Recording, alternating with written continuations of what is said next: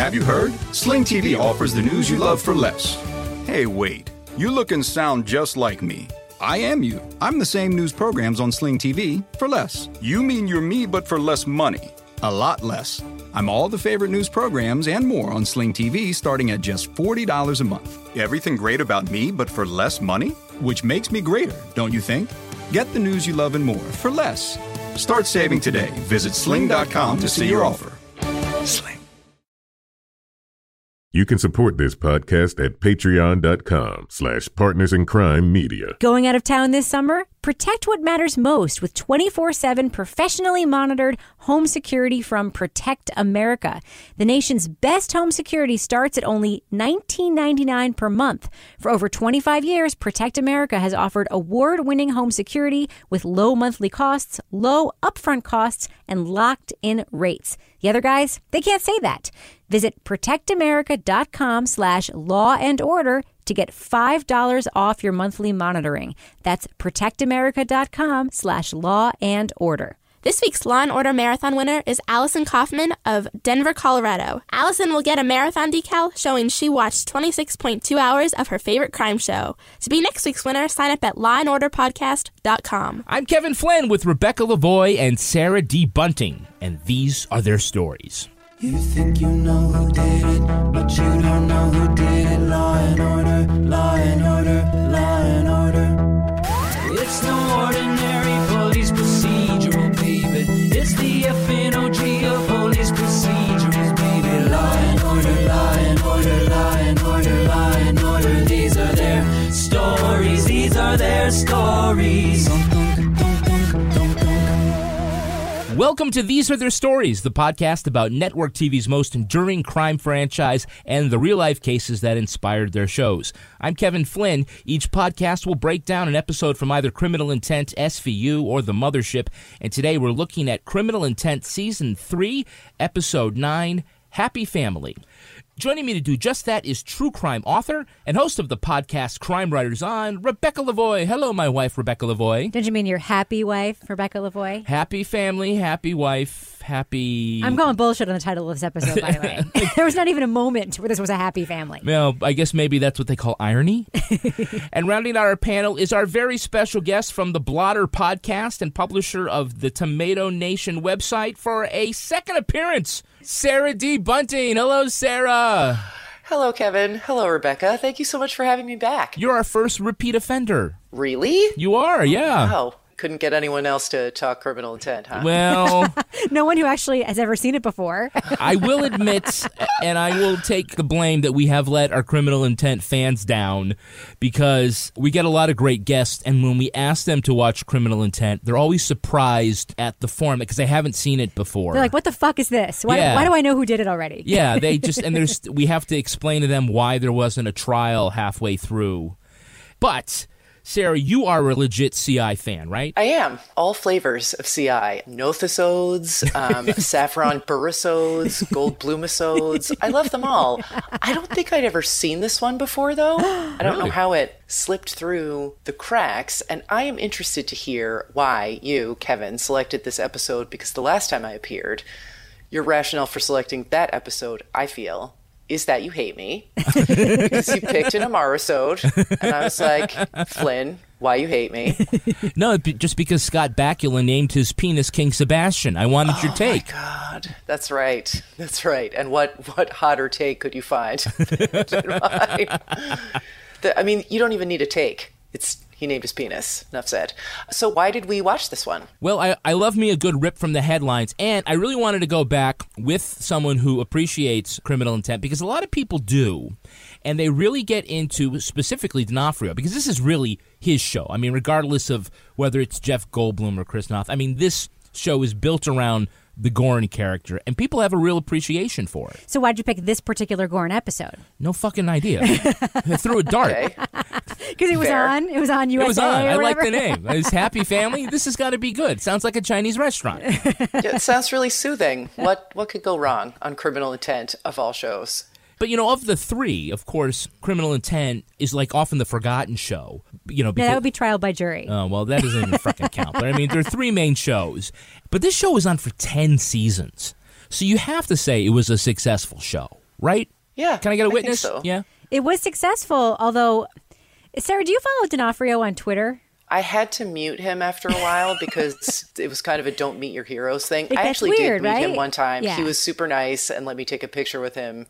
But yeah, he's that specific kind of actor that, and I am married to an actor, so I was going to say no shade, but okay, only some shade. But he's that kind of actor that you're like, oh, it's like finding out that Clark Peters is a member of some weird, like, semi-Buddhist church, and you're like, oh, yeah, he's like a little much, right? So like he's very, very, very, very, very, very earnest, like to a degree that, like, he listened to this podcast once. And he tweeted about it, how much he hated it because he thought we were mean, right? I don't completely disagree. But, then we were like, maybe we should never invite any Law and Order people on ever. But the reason I bring that up is because he tweets about this show like it's still on. Well, people tweet to him like it's still on. Yeah, and he's done some great work outside of Law and Order. I mean, starting with Full Metal Jacket, and he's done all this stuff from Jurassic World to the Pele movie. He's great in everything he's in. He is, and I think it's part of the blessing/curse of Criminal Intent for him is that he plays this odd character so well. I wonder why. Well, that people probably think, that he is an uncomfortable, awkward person. He doesn't come off like that in some of the other films. I don't know him personally. Sarah, what do you think about that? He always struck me as sort of not being fully at home in a body of his body's size. This is a sizable human being. Mm-hmm. And that he's always struck me as sort of not having grown into his feet. Right. in a way that some of that is just associating him so strongly with that iconic role of Private Pile, where that was absolutely the character brief. You don't get that as much from Goran, but especially in the later, more shambolic appearing years, you definitely get the sense that he's like bouncing off pieces of furniture because he's forgotten that he's a little bit fatter now and he doesn't know, like, do I fit in these pants? I don't remember.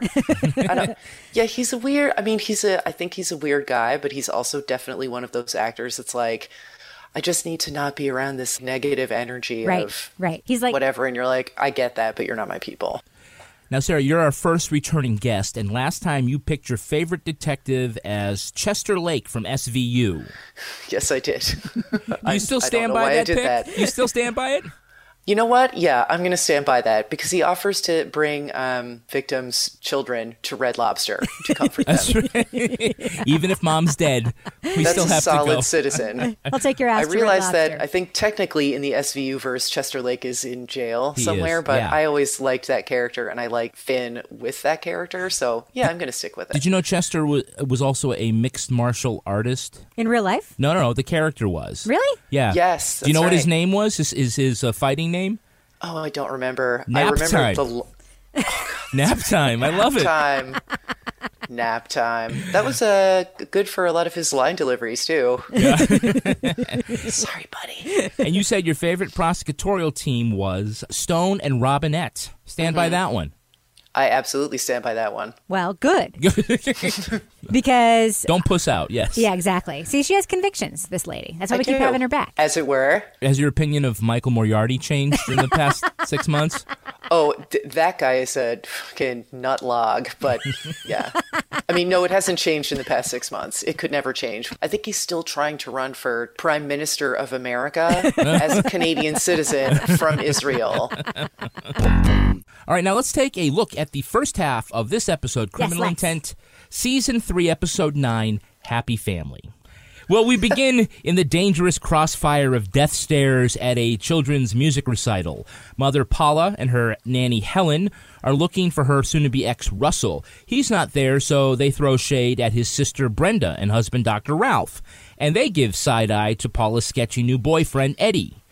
Now, Dad has just been bludgeoned to death, causing him to miss his sons perform a prolonged version of Ave Maria, which in a way makes him the lucky one. He staggered over here. He put his hand down on here just long enough to bleed on it. But he didn't run. He didn't defend himself. He could have used these statues. But he didn't. He went down. Here. Connors must have come too. Tried to get to the phone. There's a bruise here. It's curved. Like a field hockey stick. It's got a curved head. There could have been one with the sports equipment downstairs. The killer grabbed it on his way up to break into the stamp cabinet. The murder weapon and Eddie's bloody shirt are found in a dumpster, and his alibi about being with another woman is solid.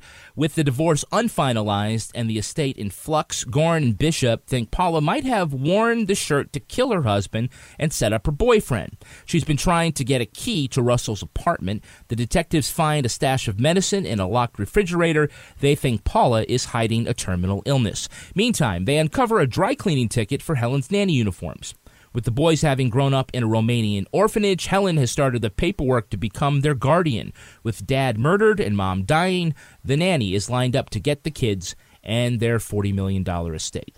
Okay, so we start off with no upfront look at who the killer is, right, and a boatload of suspects. Who likes watching this kind of criminal intent better than watching Gorin piece together a crime we already know? I liked it. I liked it a lot, except for a couple of gaping plot holes. Like, we never figure out why Paula is dating that, like, ex-con loser guy. Like, there's always, like, some in the episodes whenever, like, there's a rich woman who's dating some sort of ex-con loser guy who's obviously, like, a grifter or whatever.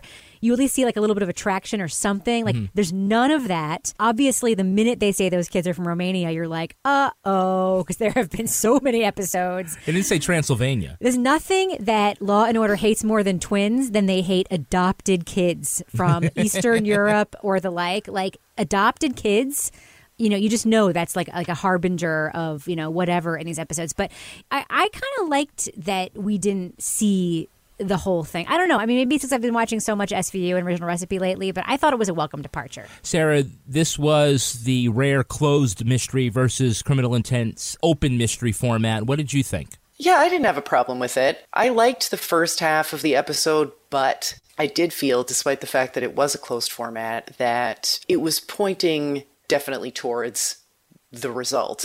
And yet the result seemed completely insane. And that kind of, they have to be going there, they shouldn't be going there tension, when you're sort of like, you want to be a little bit ahead of the narrative, but not so far that you're bored. That didn't exactly work for me, because it's like you're sort of making a list in your head of who it could possibly have been. And once almost everyone is crossed off, you're like, well, okay, but how are they going to get there? And why? And are we going to spend 1/3 of the episode with Gorin monologuing about why this is so? Spoiler, yes, we are. Yeah, but I'll tell you that the closed mystery format, it gave the opportunity for Gorin to do a lot more of that, like, huge leaps in logic Sherlock Holmesing that he does way earlier in the episode, where he, like, sees the yellow stain on the shirt and he's immediately like, thinking of getting a bracelet. Yeah, but I hear that they tarnish and stain your shirt. You get that? I never looked. Well, let's look at it now.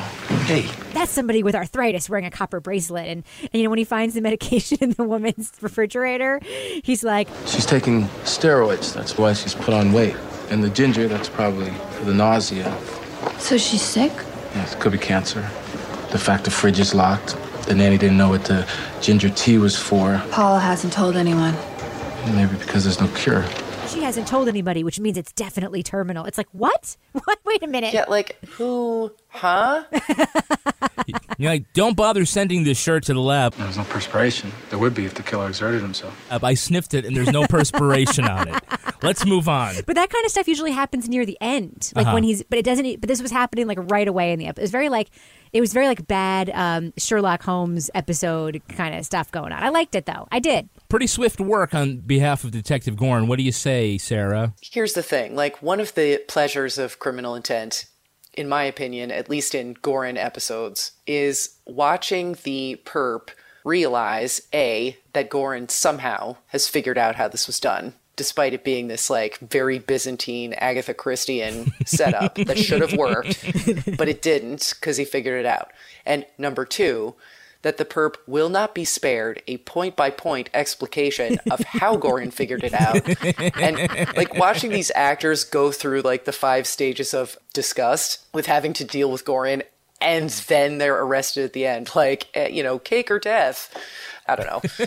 That's one of the great pleasures of the show to me. And in this case, because of the tender ages of the suspects, we sort of were deprived of that panic a Right, little bit. right. So, yeah. Well, we briefly see Eames. Yeah. Now, you got to remember her character is a widow. Yep. But she's pregnant. Yep. So they say, how about we make her a surrogate mother for her sister? Yep. And instead, we get Discount Scully, Detective Lynn Bishop. Oh, God. Any fans of Bishop here? It's a Bishop-sode? It's not somebody I'm all set. I'm all set. I never think about her until I see her. And then I'm like, oh, yeah, that's right. That redheaded lady was on this show for a while. She's not like, she just sort of follows along with, she goes and grabs things. When he's talking, he'll be like, get me that thing. And she'll go get that thing and hand it to him. It's a very utilitarian role. Like, we need to have a second person here. So we're going to have some, and that's sort of the role she's playing. She's not really advancing any of the action ever in the way that Eames did, especially. Well, Sarah, I mean, really, is there a distinction between what Eames often does and what Bishop is doing? Eames rolls her eyes a lot more at Gorin. And I do feel, I mean, it does seem like it's almost always a redhead. Like, there have been a lot of other detectives you forget in this franchise, but this isn't even the, second best redhead. Nothing against Samantha Buck. She's fine. Yep. But she's absolutely just a placeholder for Catherine Irby to be on mat leave. Right. That's it. I wish they'd come up with Alicia Witt sooner and plugged her in, because I always, her resting bitch face is the best. Yeah, I in this role. agree. Totally.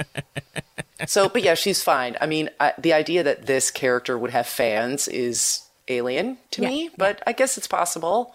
It's like the white Oreos. You know those white ones? Yeah. Yeah, nobody really likes those or buys them, but they exist. The vanilla, like the... You mean the golden Oreos? Yes, Yeah. exactly. That's bullshit. We're I love gonna those. rumble now. I love those. Okay, Yeah. sorry, guys. Yeah, Oh, bad pick. I guess you guys like Bishop too then. I don't know.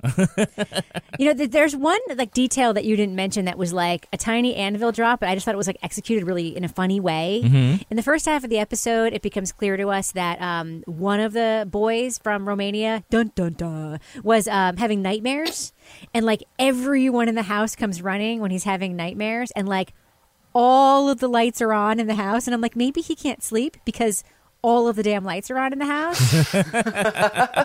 And I just sort of think rich people got to be rich, right? They can just leave all their lights on 24/7. Why not? Yeah, exactly. I don't know. It stuck out to me. I just thought I would mention it. I'm saying somebody did break into Dad's house and beat him to death with a field hockey For stick. his fancy stamp for collection, a stamp collection, allegedly. so maybe you don't turn the lights off. That was a great Oh my Gorin God, moment. the stamp collection. The stamp Jesus. collection and the stick.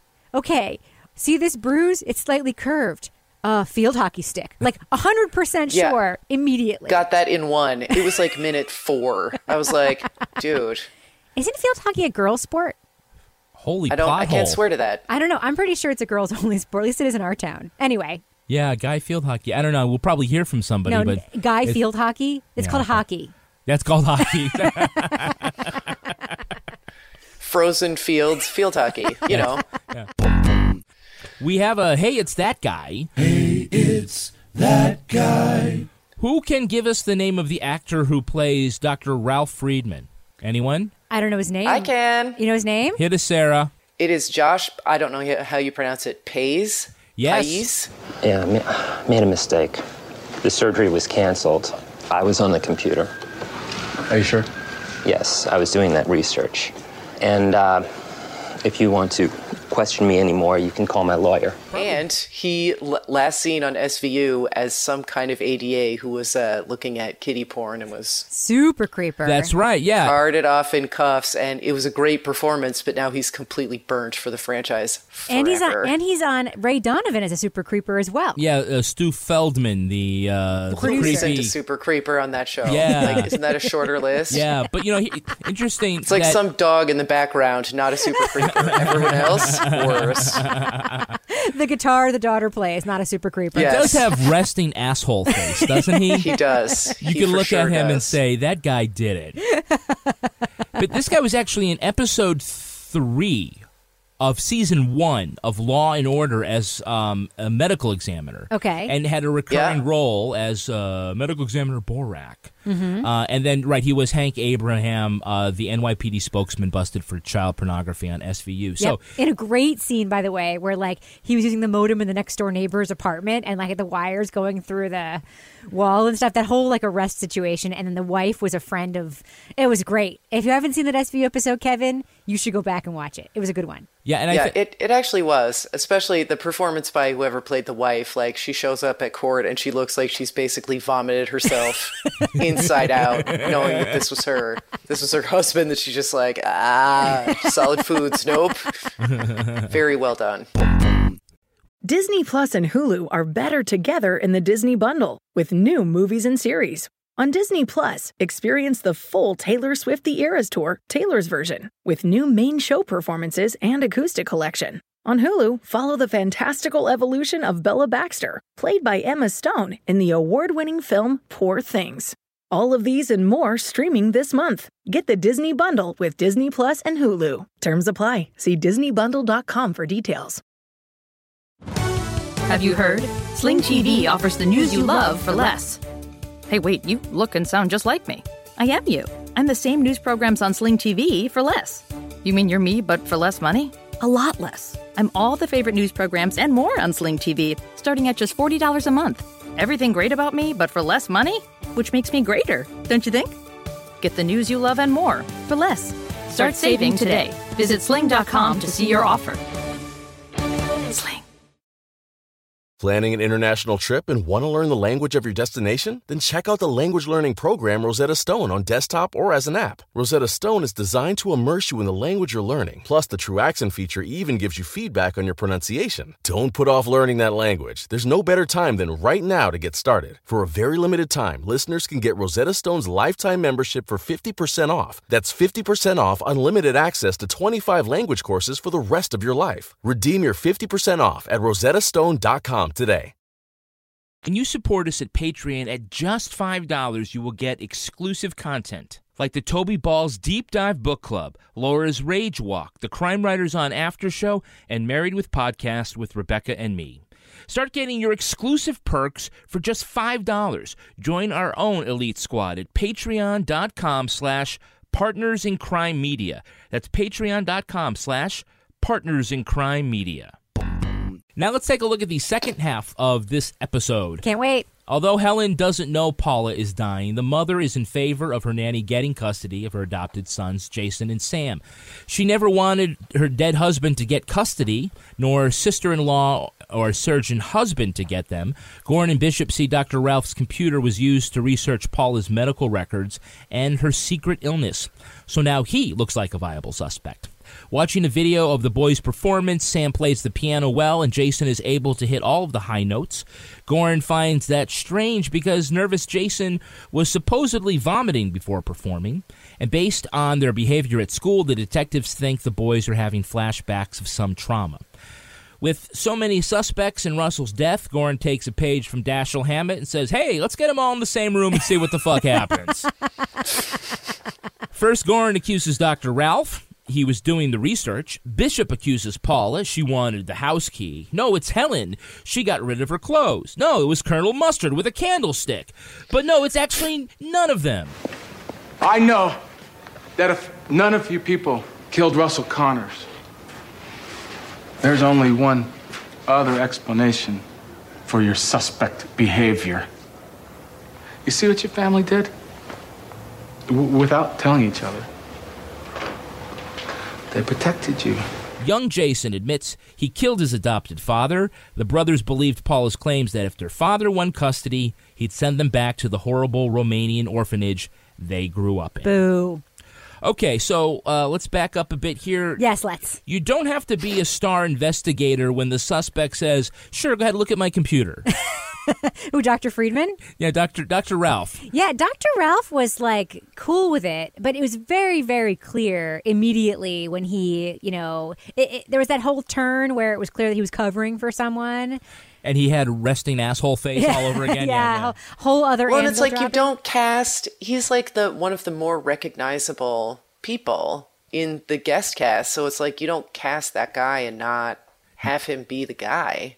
That seems to be, you know, another break from the Law & Order format is you have somebody who's like, oh, I recognize him. He must have done it. Right. And he didn't do it. I don't know. The other thing that happened that was like funny in the episode was when they went to the school. It was like one of those side scenes to talk to the counselor. And she basically verifies, oh, yeah, these kids, So it was basically the whole scene where it was like, yeah, the kids are creepy. And then he looks in the desk and sees all the little piles of stuff. Buttons and strings. Yeah. There was just a lot. It was just, in SVU, there's like a lot of exposition where we hear, very often I feel like we hear about a lot of that stuff. Like this would be the PowerPoint where, hey, we looked in the kid's desk and this was here. Like because it was a closed mystery, there just seemed to be like a lot of time to do like all of this minutia along the way. And I don't know, it was that the pacing was that this part of the episode was a little bit strange, especially given the protracted nature of that fucking absurd fake interrogation scene. It was absurd. Oh, God. Seriously.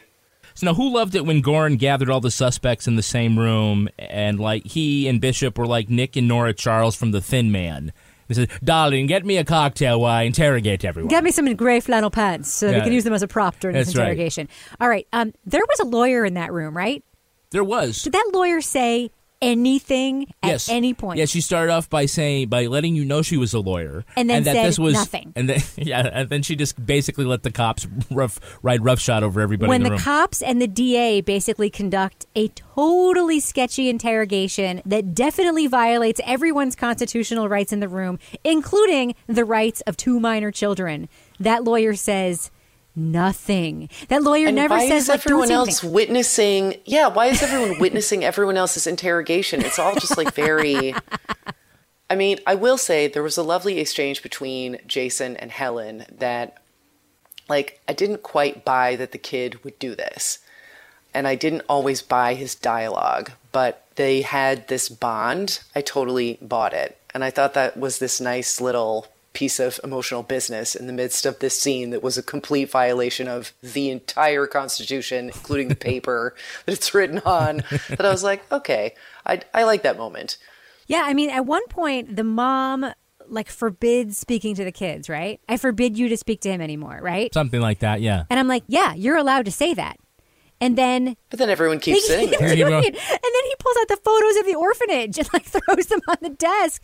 Like, he treats these kids the way they treat, like, the worst sex offenders on SVU. And there's never any acknowledgement, except to use it as an interrogation tactic that these kids were victims at some point, right?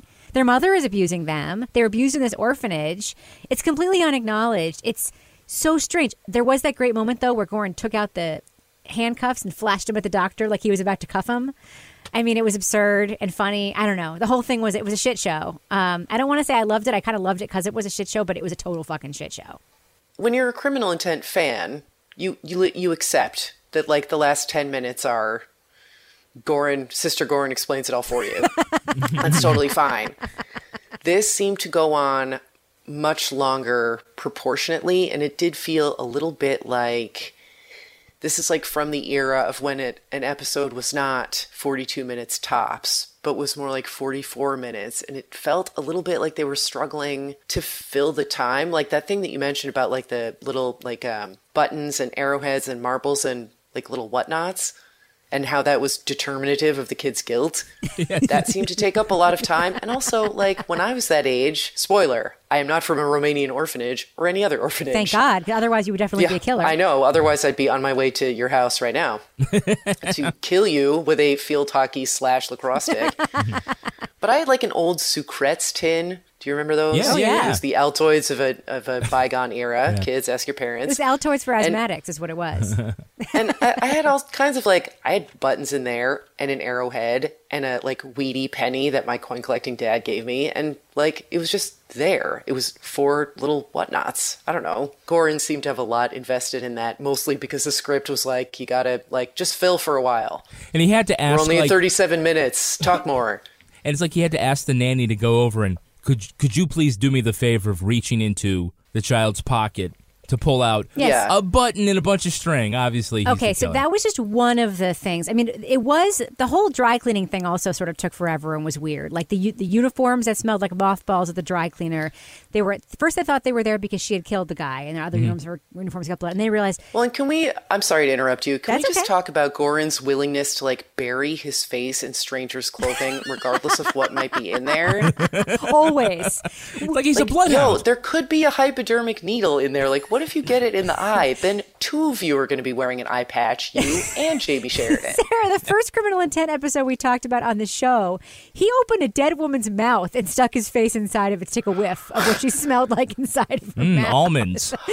He has Must be cyanide. He's no shame when it comes to touching things, tasting things, smelling things. He has like a tactile. He's one of those people that just invades the space of like suspects. Like, and I think we're supposed to think that it's like his adorable investigative tactic.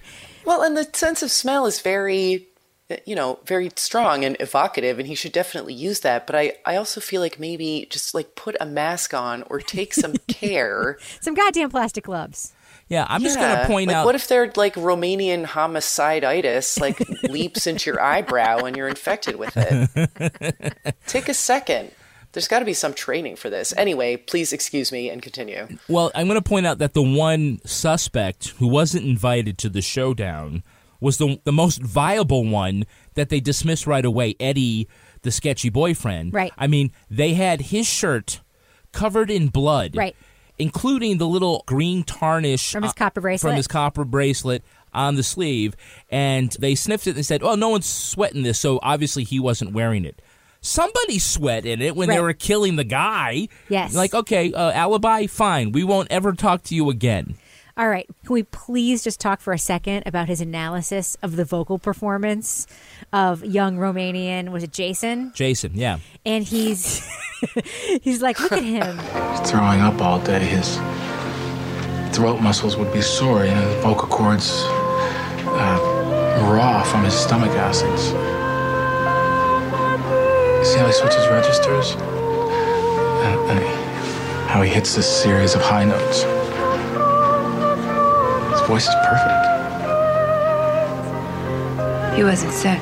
He's effortlessly singing these, Ave Maria high notes. And I'm thinking like, Did you hear him change register Yes. right there? Yes. that kid is not singing there, right? Uh-huh, Like the kid was so obviously not singing at all, which, a TV trick or whatever. But that scene was hilarious. And it was like another example of Goran knowing something that it's sort of the caricature. It's one thing when Goran knows things about chemicals or history, but when he's watching a 12-year-old boy sing and he's able to analyze it so deftly, it kind of enters into the creepy, like in a big way. Not least because it's at the center of the overlap of the Venn diagram of like knowledge about the after effects of barfing. Like, cool story, bro. That he's like, well, here's an interesting thing. If you've been drinking a lot of beer and then you try to sing a fight song, like, where are we right now? But I agree. That was a little, he did seem to drift off into a reverie. Yes. Vis-a-vis Soprano Boys. Yes. That was maybe A little weird. not something that I wanted to spend a whole lot more time with, but it beat the like discussions of whatever, the effects of stomach acid on the esophagus. Like, I didn't need any of that. Let's move on. Who can recognize the actor who played young Jason Connors? I don't know his name, but I sure do recognize him. Where'd you see him recently? We saw him in an SVU episode where he played twins, one of whom was a trans twin who it ended with the open thing about like which one actually did it. It was a boy and a girl twin, Yes. but the girl twin was really a boy who Yes. had his penis destroyed in a circumcision accident. Yes. I knew it! I never once felt right! I always thought I was a freak! And it was the one where we had the whole debate about whether the episode was pro-trans or not pro-trans because it was just so fucked up. But it was that same excellent little actor boy. And his name is? I don't know what his name is. Riley McClendon. It wasn't like that! It was a place! Like a school! I'm not afraid to go back! Look, he's been on 2 Law and Order episodes playing 3 different characters responsible for 3 deaths. With a lot of crying. His batting average is pretty high. Yeah, well, so which one was first? The other one or this one? I believe this was his first appearance in So they the liked Dick him and Wolf brought him universe. back? Yeah. Oh, I don't blame him. He's a good actor. SVU actually gets some pretty decent kid actors. Like, there's another famous trans episode called Transition, very creative, where formerly Henry, now living as Haley, that actor, Bridger someone, is on the 3rd season of Bosch. I don't know if you watched that. We haven't started it's on yet. Amazon Prime. Okay, yeah. It's really good, and he's like, I recognized the like resting brat face right away. And then there was a kid earlier this season of SVU that I remember being like, that kid's a really good actor. He's really natural. And then he showed up on Big Little Lies. Yeah. So, I mean, SVU is not getting the greatest performances out of the grown-ups. No, but the lately. kids are good. Like one of my all-time. The kids are pretty good. Yeah, I think my all-time favorite SVU episode. I'm sorry to digress, Kevin. Like totally hijacking your podcast. But one of my all-time favorite ones is the one with Joan Cusack, where she's the mother of the little girl that they've changed her looks to look like their missing older daughter. And that girl's really good. That girl was badass good. And she was like, no, they put a microchip in me. And Livy's like, no, they didn't. And she's like, yes, they did. Look at my microchip. She was a good little actress. So I do think SVU, she was good. They do a better Hayden job. Panettiere back in the day Hayden wanted to come Panettiere live rocked with Olivia. it. Yeah. Who wouldn't want to go with Olivia? You know. Sorry, Kevin. Except for Cassidy. Anyway, go ahead, Kevin. No, it's actually, I'm glad you brought up Olivia Benson, and because we do see, after the show has been canceled, the character of Captain Eames now coming on to SVU. I think actually she's like an FBI liaison. Yeah, a little crossover action. That's right. And she has a little head tilt and says something she got from her partner. Yeah, well, at the end of that episode, she's having a drink with Benson, and they're sort of talking about the job and what they put into it, and they're old partners. Right. I learned that from my partner at Major Case. It's his way of keeping eye contact.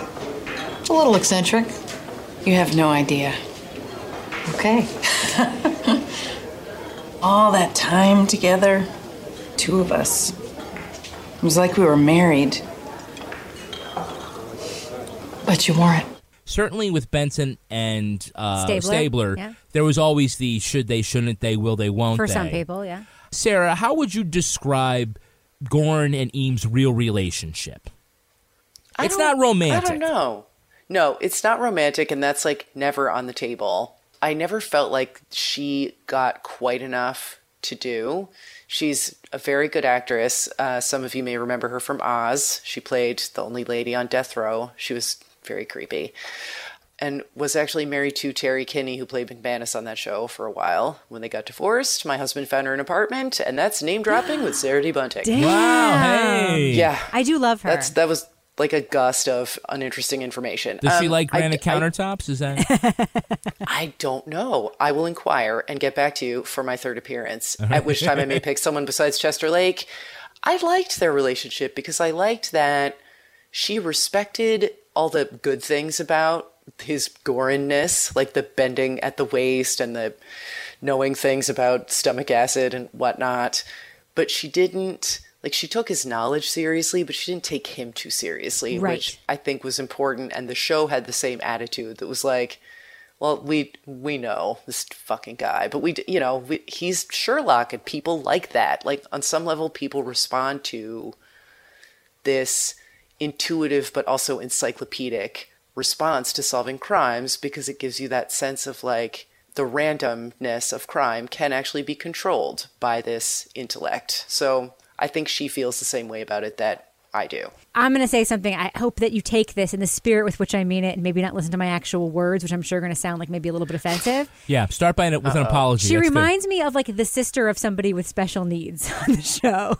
Like, yes. It's like Jenny and Forrest Gump. Like, I am the constant companion of my brother who's like a little bit on the spectrum, but he's also a genius, and I will defend him and I'll kick your ass if you mess with him, and I'll let him sort of fly cover for me because sometimes he flies cover for her when she does slightly deceptive things, which is awesome. But it's very much like, this is my special needs brother who happens to also be smarter than you. That's kind of what it reminds me. And I'm with him until I have to suspend him. Yeah. And then she's frequently sort of like trailing behind him, apologizing for him. But I think she just accepts that as part of the package, which is also that they clear these cases because he is so smart, but also is dumb about things like following the rules and Olivia Dabo. Oh, Jesus. I I like that actress, but oh my God, fucking Nicole. The greatest Moriarty mastermind of our Dick Wolf time. But that's a matter for another podcast. That is a matter for another podcast. When it comes to bra shopping, it's all about finding the right fit for you. And you know what I mean about that. There's only one lingerie brand that offers bras in sizes AA through G and half cup sizes. It's called Third Love. Third Love? Third Love uses thousands of real women's measurements and super smoothing memory foam to create bras that fit better and feel fantastic. There's a perfect bra for everyone, and you can find yours in just seconds by answering a few simple questions from Third Love's Fit Finder. Now you can try one of their best-selling bras free for 30 days. Just pay $2.99 for shipping. What? Can you cut the tags off? Yeah, you can cut the tags off. Can you, like, wear it around the house? For 30 days. Can you, like, check You can go for a run. You can mop your floors. You can do your laundry. You can do your tree chopping. Can you let Detective Gorin sniff it for perspiration? Do not do that. Just pay $2.99 for shipping and one of Third Love's signature 24/7 bras. It's on its way to you, and you can try it free for 30 days. Go to thirdlove.com/lawandorder to find your perfect fitting bra. Try it for 30 days. That's thirdlove.com/lawandorder to try your new favorite bra for free. All right, let's take a look at the real-life story that inspired this episode. It's time for Ripped from the Headlines. You think you know who did it. You think you know who did it. But you don't know who did it. You don't know who did it. Ripped from the headlines. This episode was inspired by the murder of New York financier Ted Ammon. The multimillionaire, his wife Generosa, and twin boys seemed to be the perfect family, but friends said Generosa's violent temper put a strain on the marriage. The couple became estranged as divorce proceedings began. Refusing to stay in their Manhattan apartment, Generosa purchased a $9 million home, then began a torrid relationship with Danny Pelosi, an unlicensed electrician hired to renovate the house. In October 2001, the Ammons signed a child custody agreement with divorce papers to be finalized the following week. 3 days later, Ted was murdered in his mansion in the Hamptons. Because changes to his will hadn't been formalized, Generosa inherited his estate. She and Pelosi married 3 months later, but she soon learned the electrician was as temperamental as she was. In 2003, Generosa was diagnosed with terminal breast cancer and cut Pelosi out of her will. After she died, Pelosi was charged with Ted Ammon's killing. Investigators said, motivated by greed, Pelosi zapped him with a stun gun before bludgeoning him, then escaped with the home security footage. Danny Pelosi is currently serving a 25 years to life sentence. So, I mean, it's obvious that it should be the low-rent boyfriend, right? Did Pelosi wear a copper bracelet in real life?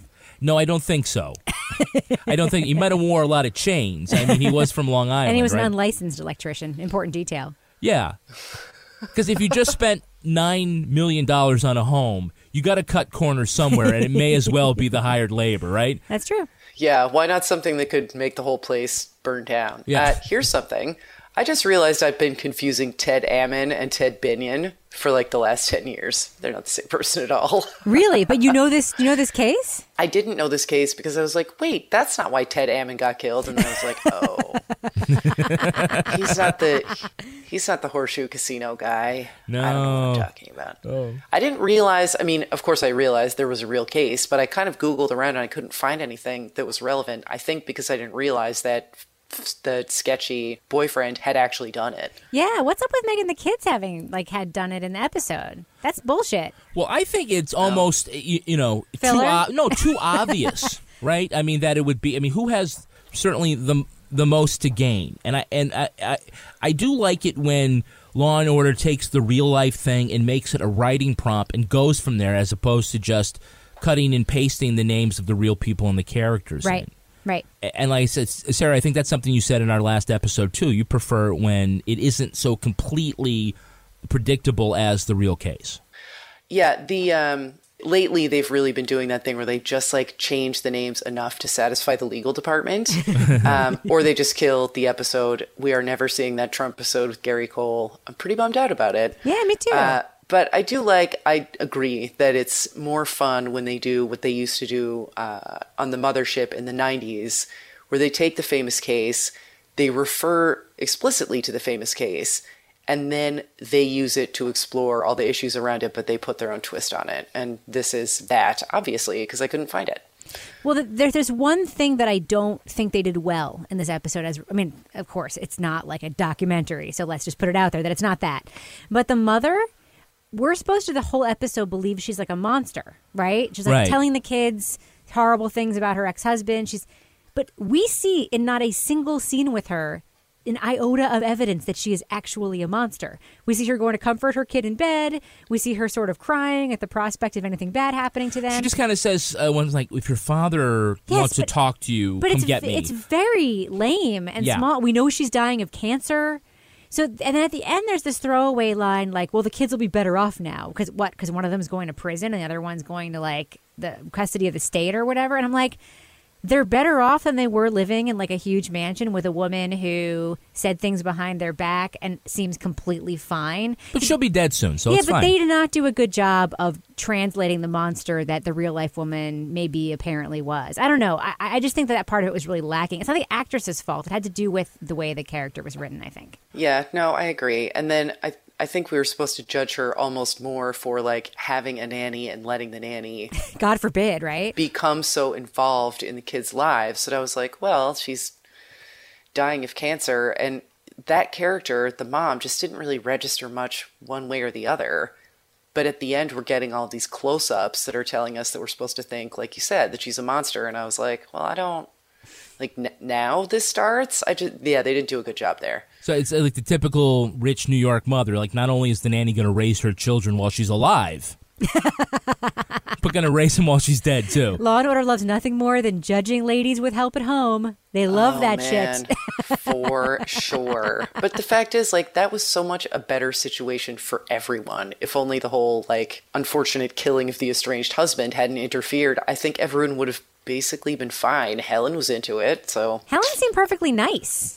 Yeah. She was cooking in Le Creuset cookware. She had to wear a fucking uniform, which I always think is bullshit when I see that. Like, when you see, like, the mom hanging out with the nanny and bringing the nanny to the concert, and then you realize that mom is making the nanny wear a uniform. To the concert. Like, and also to go to a kid's concert, like, fuck's sake, drop her off at a bar. Yeah. Have you been to a kid's concert lately? Oh, it's the worst. It's the worst. Nope. Anything worse than children singing? No, there is not anything worse than children singing. That nanny probably heard that version of Ave Maria 75 million times and was like, thank God this is the last time I have to hear it. It's true. This is my nightmare. Yeah. Someone bludgeon me, please. With a hot field hockey stick. Yeah. Please. Now, in real life, the twins were adopted from a Ukrainian orphanage. Yeah. And they're adults now, and they're making a documentary about their family story. Well, they're definitely going to turn out to be killers, so I hope that they're able to get that done before they decide to go kill people. Because not only are twins creepy, but twins from the Eastern Bloc of any, like, ilk are clearly on a path to murder, right? According to Law and Order. According to Law and Order, and not our legal advisors. Obviously, I'm joking. But, yeah, I mean, why not? Do you think that they'll include that they were featured in this episode of Criminal Intent as part of their documentary? They could point to each other and say, you were the one who was the killer.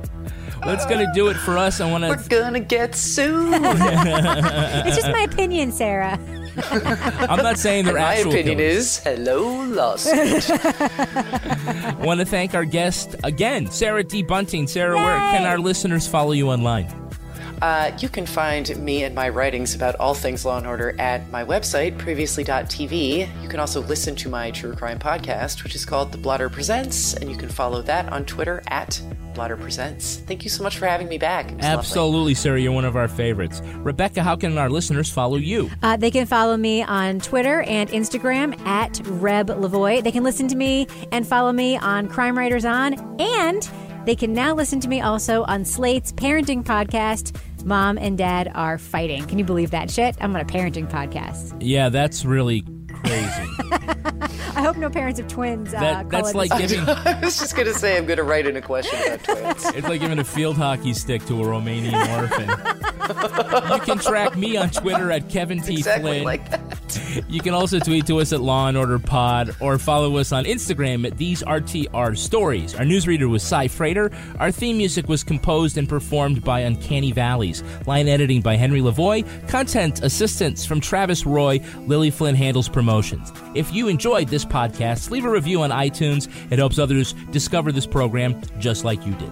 All clips in this podcast were used in compliance with U.S. Copyrights Act fair use exemption for criticism and commentary. Special thanks to the elite squad of the Law & Order Wiki community for preserving the evidence.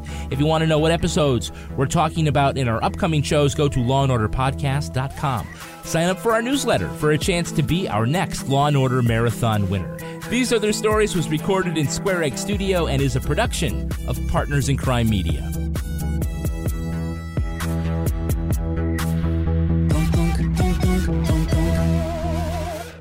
Partners in Crime Media.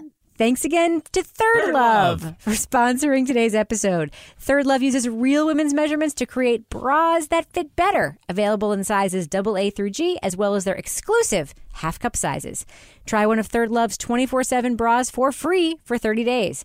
If it's not your new favorite, return or exchange it for free. Go to thirdlove.com/law-and-order now and try Third Love for free for 30 days.